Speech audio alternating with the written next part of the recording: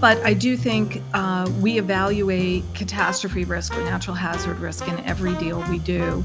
Some areas are too high risk for us, and we're uncomfortable with providing insurance for 30 years.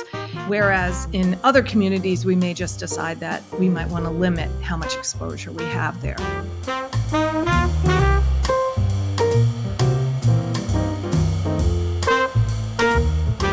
Well, welcome back to the Public Money Pod, a production of the Center for Municipal Finance at the University of Chicago's Harris School of Public Policy. I'm Justin Marlowe, joined, as always, by my friend and co-host, bona fide fiscal policy wonk, Liz Farmer. Liz, welcome back.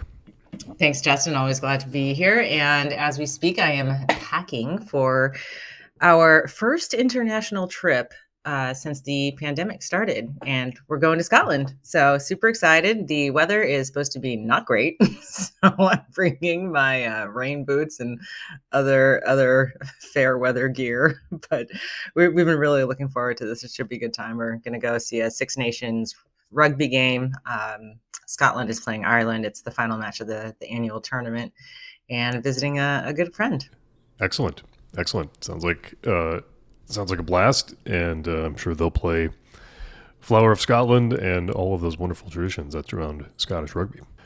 Well, safe travels. Yeah, I think for lots of folks, putting a toe back in that water, particularly going to Europe right now, you can wonder, you can be concerned, you can plan for it, and yet there's probably not going to be any moment in the next who knows how long that you say, yes, absolutely going, no concerns, no uncertainty whatsoever.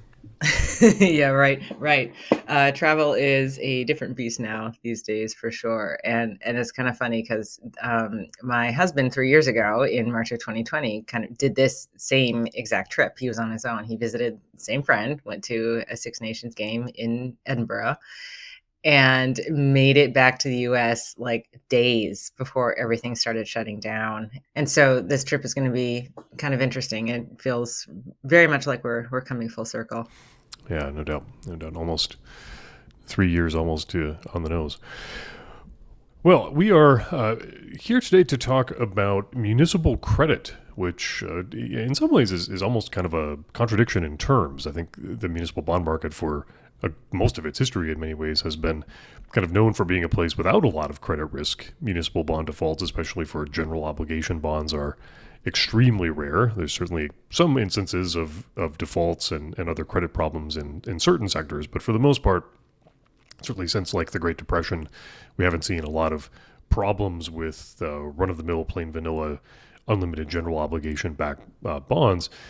But these days, you could say that the world of municipal credit risk analysis is a pretty dynamic world. There's a lot more really careful analytics happening. Certainly the ratings agencies are doing what they do, but we're now seeing a lot of action on sort of the buy side. A lot of the big bond fund managers and big asset managers, your Vanguard and Fidelity and BlackRock and those big firms like that, are doing a lot of their own in-house analysis now because they seem to think that there's important differences in credit across different types of municipal borrowers, and those differences in credit can produce differences in interest rates, and that there's a money-making opportunity there in the market if you can understand where some of those subtleties in credit lie and how to take advantage of them. And so we've seen a lot of that kind of activity, to say nothing for the advent of big data, artificial intelligence, a lot of the tools that we can now bring to bear on analyzing the credit risk of municipalities that weren't available even just a couple of years ago. So with all of this dynamism in the world of municipal credit, there's opportunities both for investors who are looking to understand where that credit risk lies or does not lie and how to capitalize on differences in yields relative to that credit risk, but also from the issuer standpoint. And we're fortunate to have on with us here today Suzanne Finnegan, who is the Chief Credit Officer at Build America Mutual, which is one of the bond insurers in the municipal bond market. If you're an issuer, you're a city or a county or a school district, and you're going out to issue bonds, you can go to Build America Mutual and have for a small premium, have default insurance. They'll come in and make payments in the event that you, as a government, are not able to make payments on your debt. And that obviously bolsters the credit quality of that issue and can lead to some savings from the issuer and ultimately the taxpayer's perspective. We're proud to call Build America Mutual a sponsor here at the Public Money Pod, given the work that they do. And we're excited to hear a lot more from Suzanne about the kinds of issues in municipal credit that they're studying right now. So Liz, you and I both, I think, were fortunate in some ways to come up in the era when bond insurance and municipal credit risk generally had kind of really bottomed out, right, in the immediate period preceding and during and right after the Great Recession, circa 2007, 2008. All we heard about was massive risk in the municipal bond world and municipal bond insurers falling apart, and it seemed like the sky was falling. We've recovered from that, I think, nicely, but for those of us who came up during that time, it was really a formative era. When you look back on that relative to where we are now, thinking about municipal credit, what's top of mind? Yeah, I can't tell you how many stories I've written on localities, states making huge efforts to open up their books as investors through investor relations websites, or just more data, more transparency online, the open checkbook movement, all of that stuff. And certainly the Great Recession and the collapse of the insurance industry had a lot to do with it, because to get your issuance insured, that when that really, really stopped being an option anymore, governments felt really exposed, and they couldn't cloak themselves in the bond insurance. They had to stand up and present what they had. And so that led to a lot of, like I said, that greater transparency and more of a direct relationship with bond investors than I think governments really ever previously had. I also wonder if this need for more information from governments, the way you were talking about it before, it makes me wonder if this has accelerated in some sense the demand for uniformity that we see now. It's always been there, but in the last decade, it's really kind of ramped up, this clamoring mostly from the investor side for more uniformity between credits. And then, of course, we've talked about that before, but trying to create any kind of uniformity standards and things like that with the of municipal finance is a real challenge. It is. Yeah, it is. And just like you said, though, as the investor community especially understands the ways that those subtle differences in credit risk really do translate into interest rates and ultimately into returns on investment, the demand to be able to compare on financial terms municipal credits of all sorts will probably only continue to increase. And so the question of, should that be on issuers to offer up information that's more standardized, or on regulators to kind of force that question, or should that continue to bubble up through the market organically? In many ways, that's one of the key policy questions that we face right now with respect to the type of information that state and local governments are expected to put out into the market. So you're right, it's a great point about these two trends that at the face of it may seem like they're not all that well connected. In fact, probably have a lot to do with one another. And the way that those two trends intersect going forward is probably going to have a big impact on what this market looks like in the next, say, 3 to 5 years.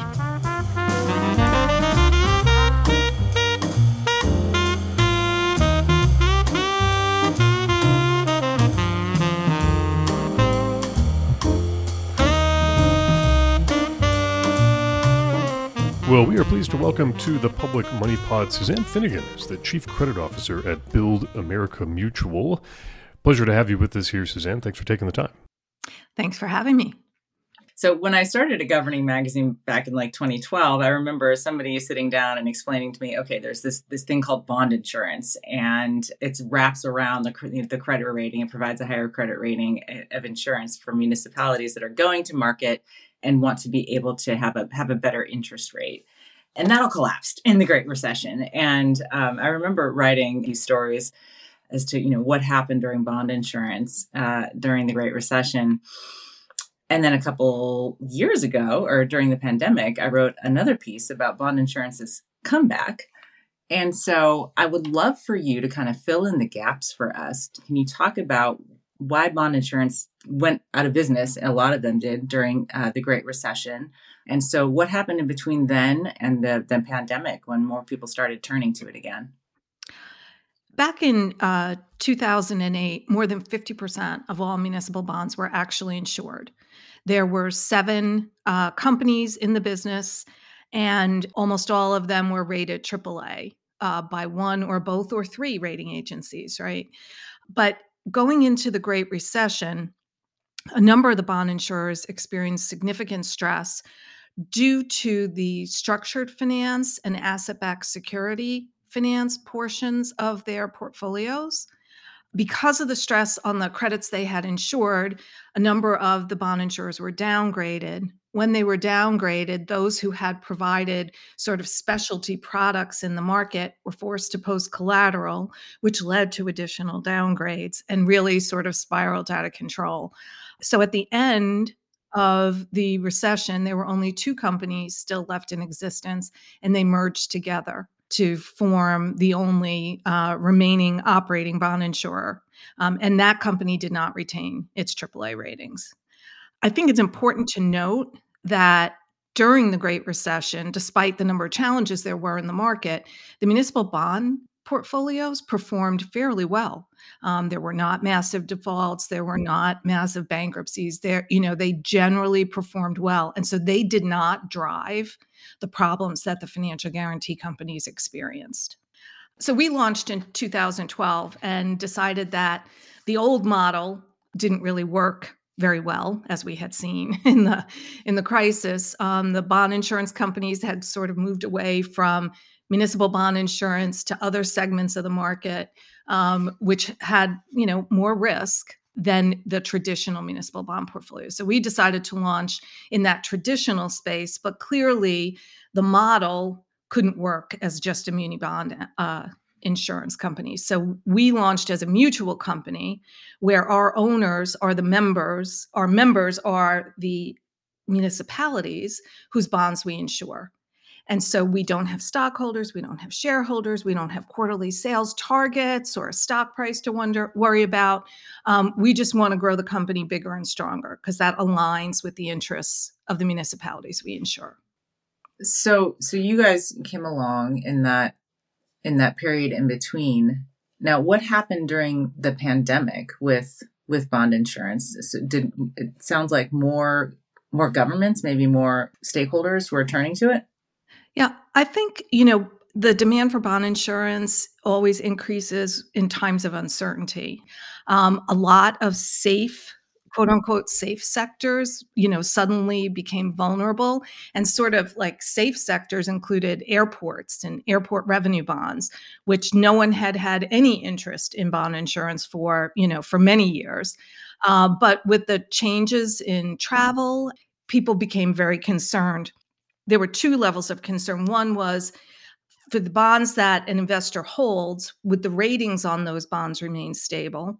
And then secondly, could there actually be credit defaults? So two sorts of things, protection on the rating and then also protection against default. But very different than the Great Recession, coming into the pandemic, most municipalities actually were in very good financial condition. Most of them had a lot of cash. Most of them had good liquidity. They weren't highly leveraged. Interest rates had been so low for so long that their debt profiles, most of them had refinanced any variable rate debt they had. So they just weren't exposed to a lot of the risks that were in the market at the beginning of the Great Recession. So it really became an opportunity for investors to make sure that the ratings in their investment portfolios were stable. And so they started to seek bond insurance on two things: sectors that had previously been considered safe and higher rated bonds. So during the pandemic, we have insured substantial amount of AA rated bonds, maybe AA minus or AA3, but in the AA category, which was not really that appealing to investors prior to the pandemic. So the differences between the pandemic and the Great Recession are that interest rates have been low and are low. And as a result, most homeowners have fixed rate mortgages as opposed to in the Great Recession, where many homeowners had adjustable rate mortgages. And when rates moved, those people found themselves having a hard time affording property. Higher interest rates might have an impact on the size or cost of a home people can afford, but the home they're in now should remain affordable because the rates won't change. And so the stability in the housing market means there's stability in property taxes, which tends to be the largest source of revenue for most municipalities. But it also federal aid and the return to low unemployment rates has really meant that sales taxes and income taxes, which are the other two primary revenue sources, really didn't fluctuate dramatically. And so most municipalities came through in really good condition. Yeah, well, that makes sense. Wondering, you mentioned the federal money, Suzanne. So in terms of you're thinking about the credit outlook here and how that relates obviously to the potential demand for insurance and just the credit outlook across the sector. When you look at that federal money, obviously it varies from place to place, but are you seeing net credit positive, net credit negative, source of certainty, source of uncertainty? What comes to mind when you think about the relationship between that federal money and muni credit? So I think for the most part, I think it was a credit positive. I think it gave municipalities the ability to get through while retaining much of their staff. Unlike during the Great Recession, we didn't have massive layoffs of government employees, and I think the federal funding helped to do that. I think the area where it becomes a concern is now as that federal aid, potentially changes and is no longer sort of a direct revenue item for these governmental entities. I think the big concern is that there are some entities who use that federal aid not for one-time extraordinary expenditures, but for ongoing operating expenses. There's recently been some publicity around the Yonkers school district, which is a city school district. And so their finances and management are run by the city, but they used some of their federal aid to hire a lot of teachers and other professionals. And now that the aid is tapering off, they don't really have a way to continue to pay those employees. And they were, deemed to be highly essential employees, but it sort of violates the good premise of spend one-time money on one-time things. And so hopefully that's not very widespread, but we know there are pockets where that did happen. Yeah, to your point, I mean, there's even places are spending money, even if it's temporary, it's on these temporary, like these really great programs, like extra, more mental health counseling, or things that we like to see anyway. I'm really curious as well to see how, if governments transition to any of that and make it a permanent feature. In terms of what I just described, funding these programs, even if they're temporary, but that they are a good whole of government approach. Does that play a factor at all in how you look at governments? I think it does. I think some of these temporary programs, which do fill a need, I think some of that is going to have to come from the states because local governments don't have a tremendous amount of flexibility in what they can do. They typically have limits either on their property tax collections or the amount of debt they can issue. So I think a lot of those kinds of programs are going to have to be supported either through some combination, either through some increased taxes at the local level, which is always hard, or through some combination, some amount of federal and state funding together.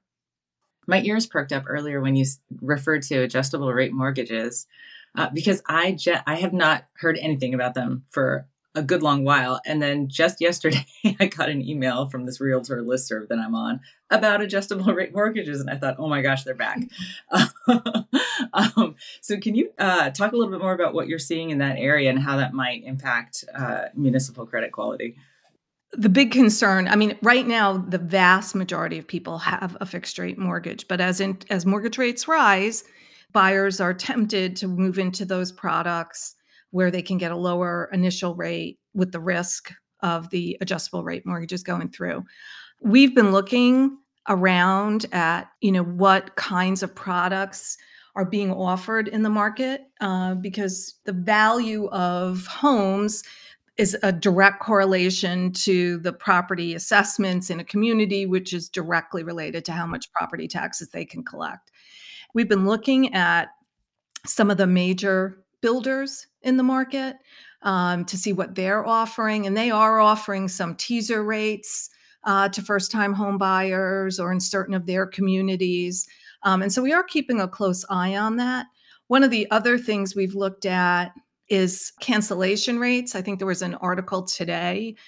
I'm trying to remember which publication, but there was an article that talked about one of the major home builders is seeing a significant increase in cancellations of new construction. And so that's kind of a leading indicator about affordability.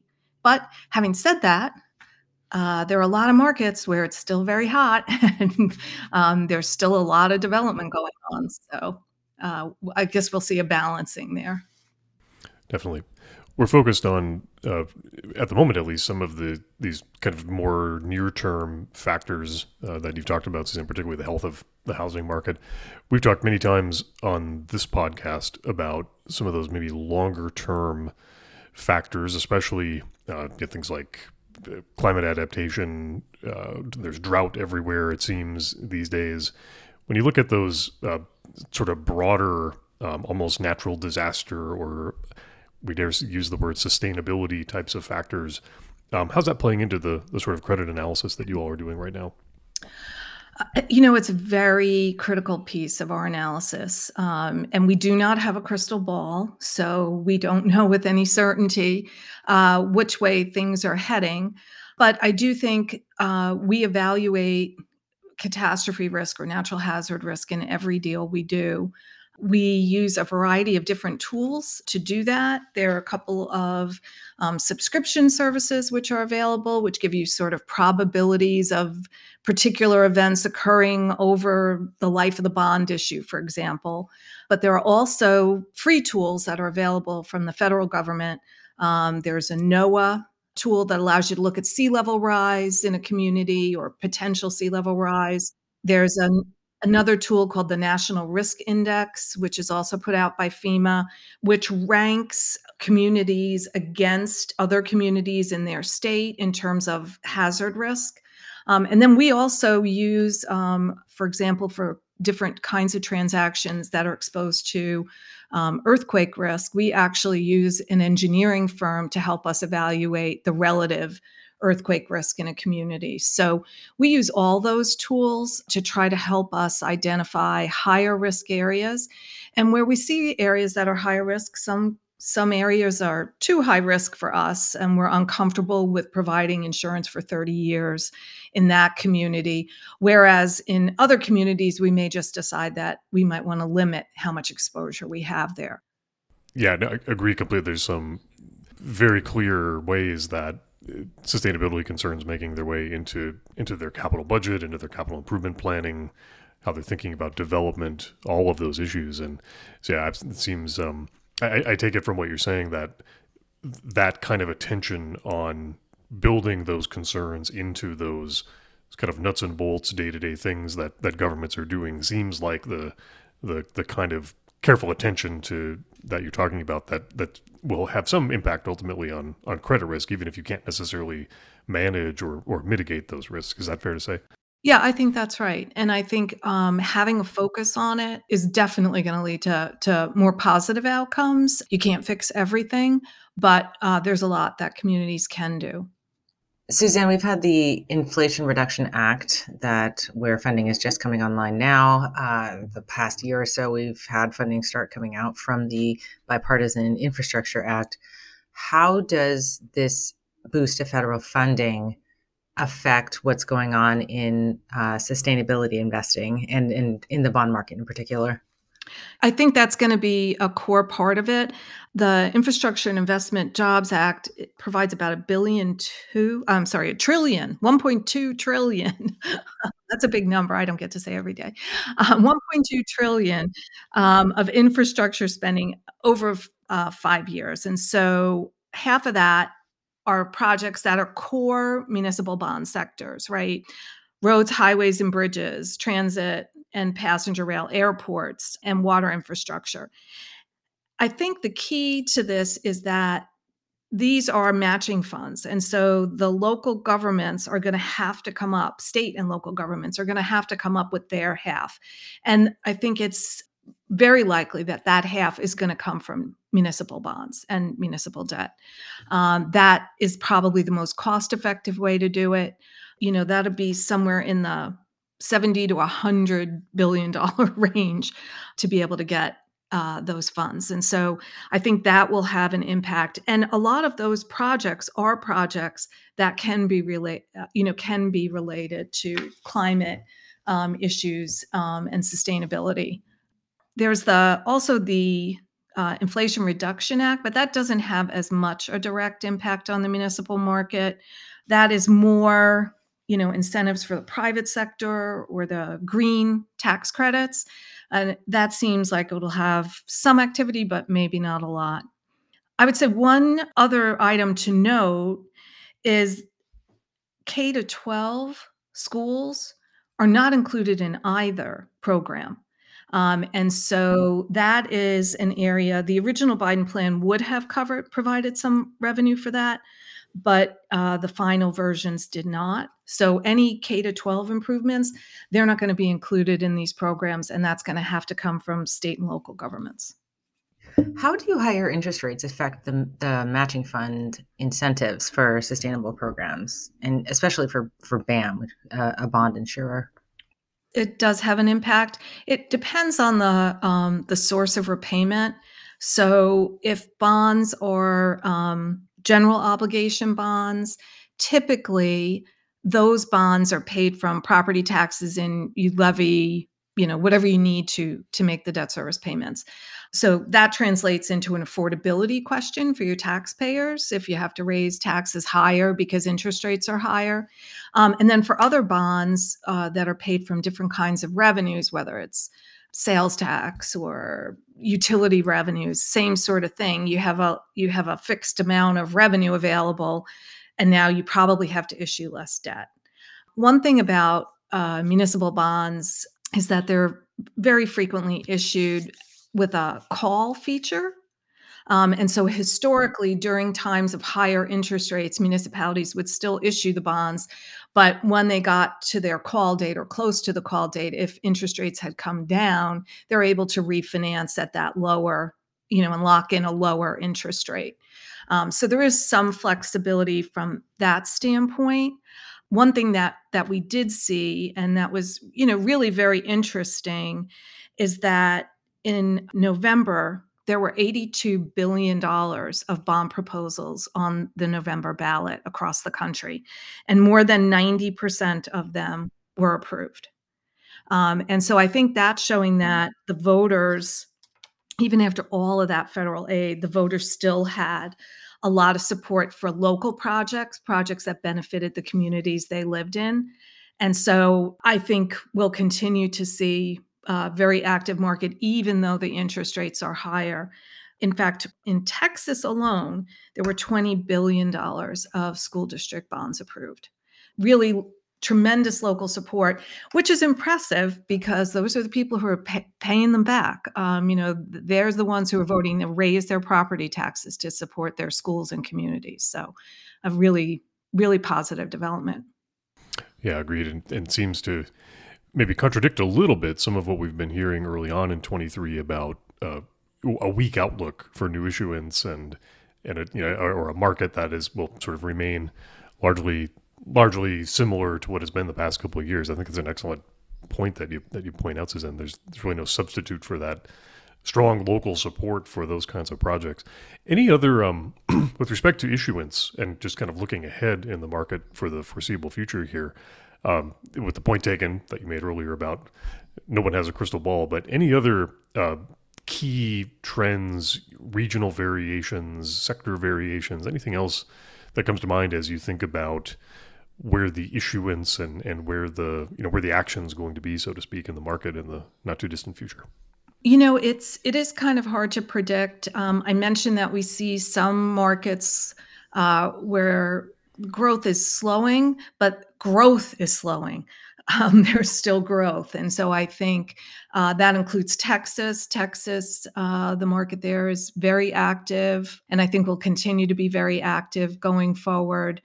We have seen a lot of development, a lot of debt issuance in Colorado, in California.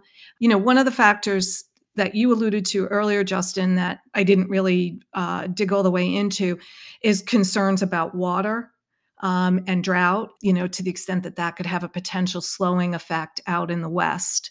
There's been some, recent articles about certain communities in Utah that had been growing at a pretty rapid rate, but now there doesn't seem to be a lot of water to fuel future developments. So that I think is to follow. It has, we've seen in California, following on the heels of that really terrible drought for so many years. Now we have flooding and tons of snow, and it's hard to predict, but it does seem it will take years to recoup the lost water years during the drought. And so that could have a slowing impact on the development out in the West. Suzanne, do you want to talk a little bit about Build America Mutual's Green Star program, which, as I understand, is relatively new, as in the last few years? So yeah, BAM is a verifier for the Climate Bond Initiative, and we have our Green Star program, where bonds that are used for green purposes, we are able to designate with our Green Star. And the way that our program works is the Green Star is available for municipalities and school districts who are purchasing our insurance on that bond issue. So there is no charge for the Green Star labeling. It's part of our review of the credit. There's a lot of discussion in the market as to, it's a little bit chicken and egg or horse and cart, however you want to say it. Will you get a better interest rate or more interest in your bond issue if it has some kind of a green designation? The other side of the coin is, well, if there's not a lot of those bonds in the market yet, is it to come? I think if you look at what's happened in Europe, there have been mandates that investors had to include a certain amount of green or social or ESG type products in their portfolios and in their investment strategies. It's not quite going that way here. We're seeing, some resistance to that, to the labeling in certain states. But I think generally speaking, it is a goal for many investors. And so having that as an extra tool and an extra piece of information about a bond issue is important. And I think for issues that do meet our Green Star standards, I think that is just an additional tool. Our Green Star is a designation that you can find on Bloomberg that also helps investors to be able to identify bonds that they might be interested in adding to a portfolio position. And as more individual investors are focused on green or ESG investing, I think that will start to drive demand. Yes, and we are, as people who listen to this podcast know, we are fans of chicken and egg metaphors, so it's great that you set it up exactly that way. Well, Suzanne Finnegan, Chief Credit Officer at Build America Mutual, thanks so much for taking the time to share your insights. I know Liz and I both always learn something when we have the opportunity to hear about credit analytics in the muni market and the interesting and dynamic world of municipal bond insurance. So thanks so much for giving us some of your thoughts today. We appreciate it. Thank you both so much for having me on today.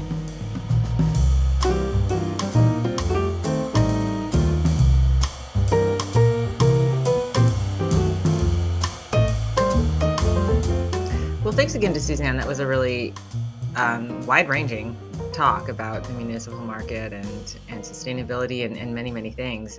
One of the things Suzanne mentioned was housing, and incidentally, a housing article in Route 50 kind of caught my eye this week, so I thought I'd bring it up for Ripped from the headline segment.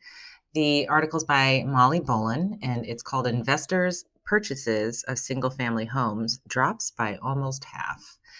In the fourth quarter of 2022, investors spent $31 billion purchasing just under 50,000 homes in the country's largest metro areas. Now, that sounds like a lot, but it's actually a 48% decrease from the same time period a year earlier. And it is, in fact, the largest drop in investor purchasing of single-family homes since 2008. And I think we all know why 2008 saw a big drop. So what's going on now? It's a couple of things. So for one, mortgage rates are up. And when that happens, there's less demand from buyers, and home prices as a result have fallen about 11%, as Molly reports. They peaked about a year ago in the spring of 22. And then you have mortgage rates up, decreasing home prices. That combination paired together essentially shrinks potential profits, and investors are not as gung-ho about purchasing as many homes because they won't be able to make as much money.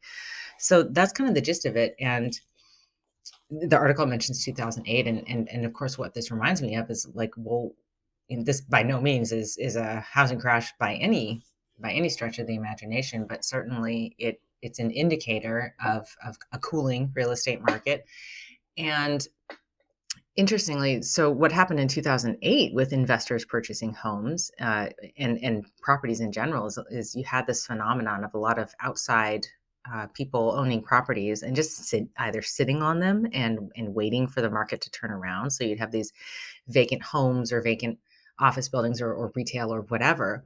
And so blight, essentially, that was one problem / issue. And another issue with that was just investors scooping up properties, flipping them real fast, and driving up home prices. And then rapidly, and then you have that happening, and with the potential of pushing out existing homeowners, and that's kind of an issue as well. And so it's essentially like this non-organic configuration of local real estate. And as such, so this time around with that declining, of course, homeowners associations, lawmakers, housing authorities are really happy that they're stepping back.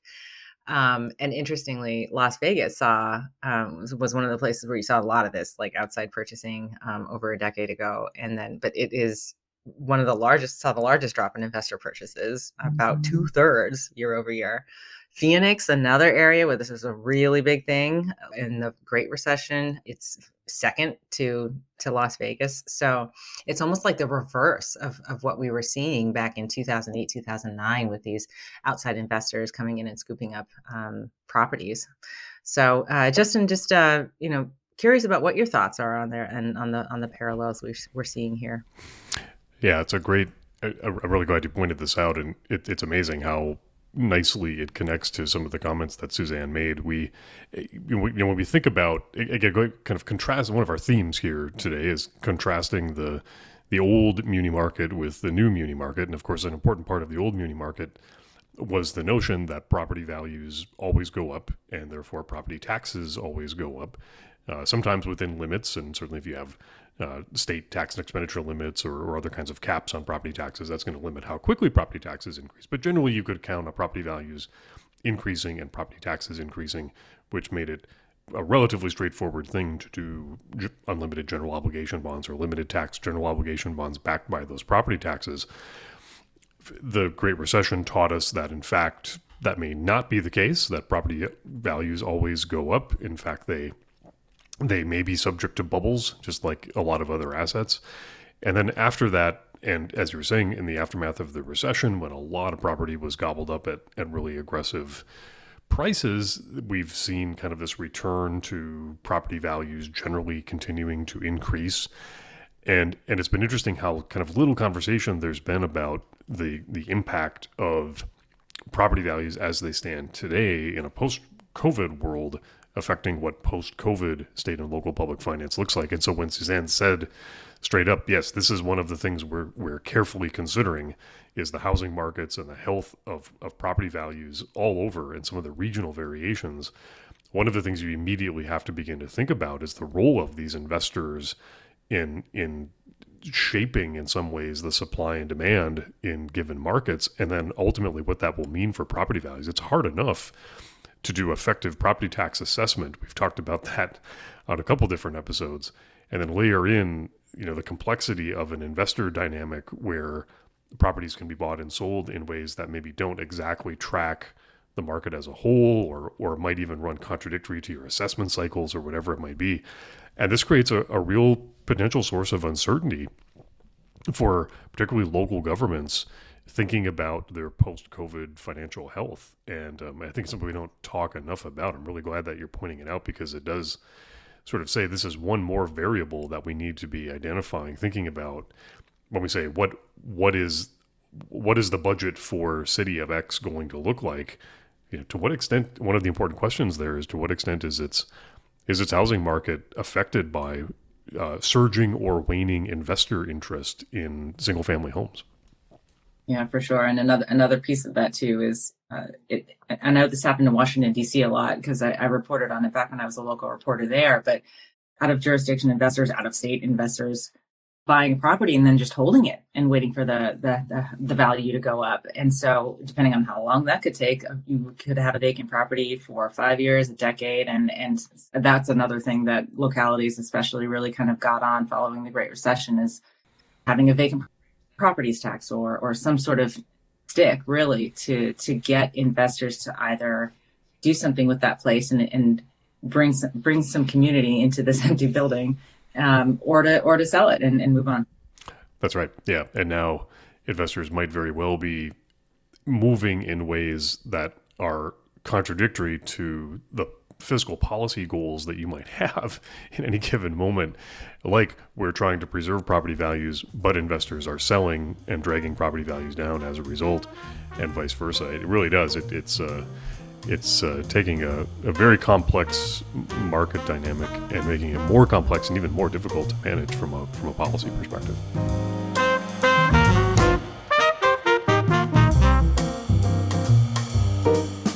The Public Money Pod is a production of the Center for Municipal Finance at the University of Chicago's Harris School of Public Policy, and is brought to you in part by our sponsors, Build America Mutual and the Government Finance Officers Association.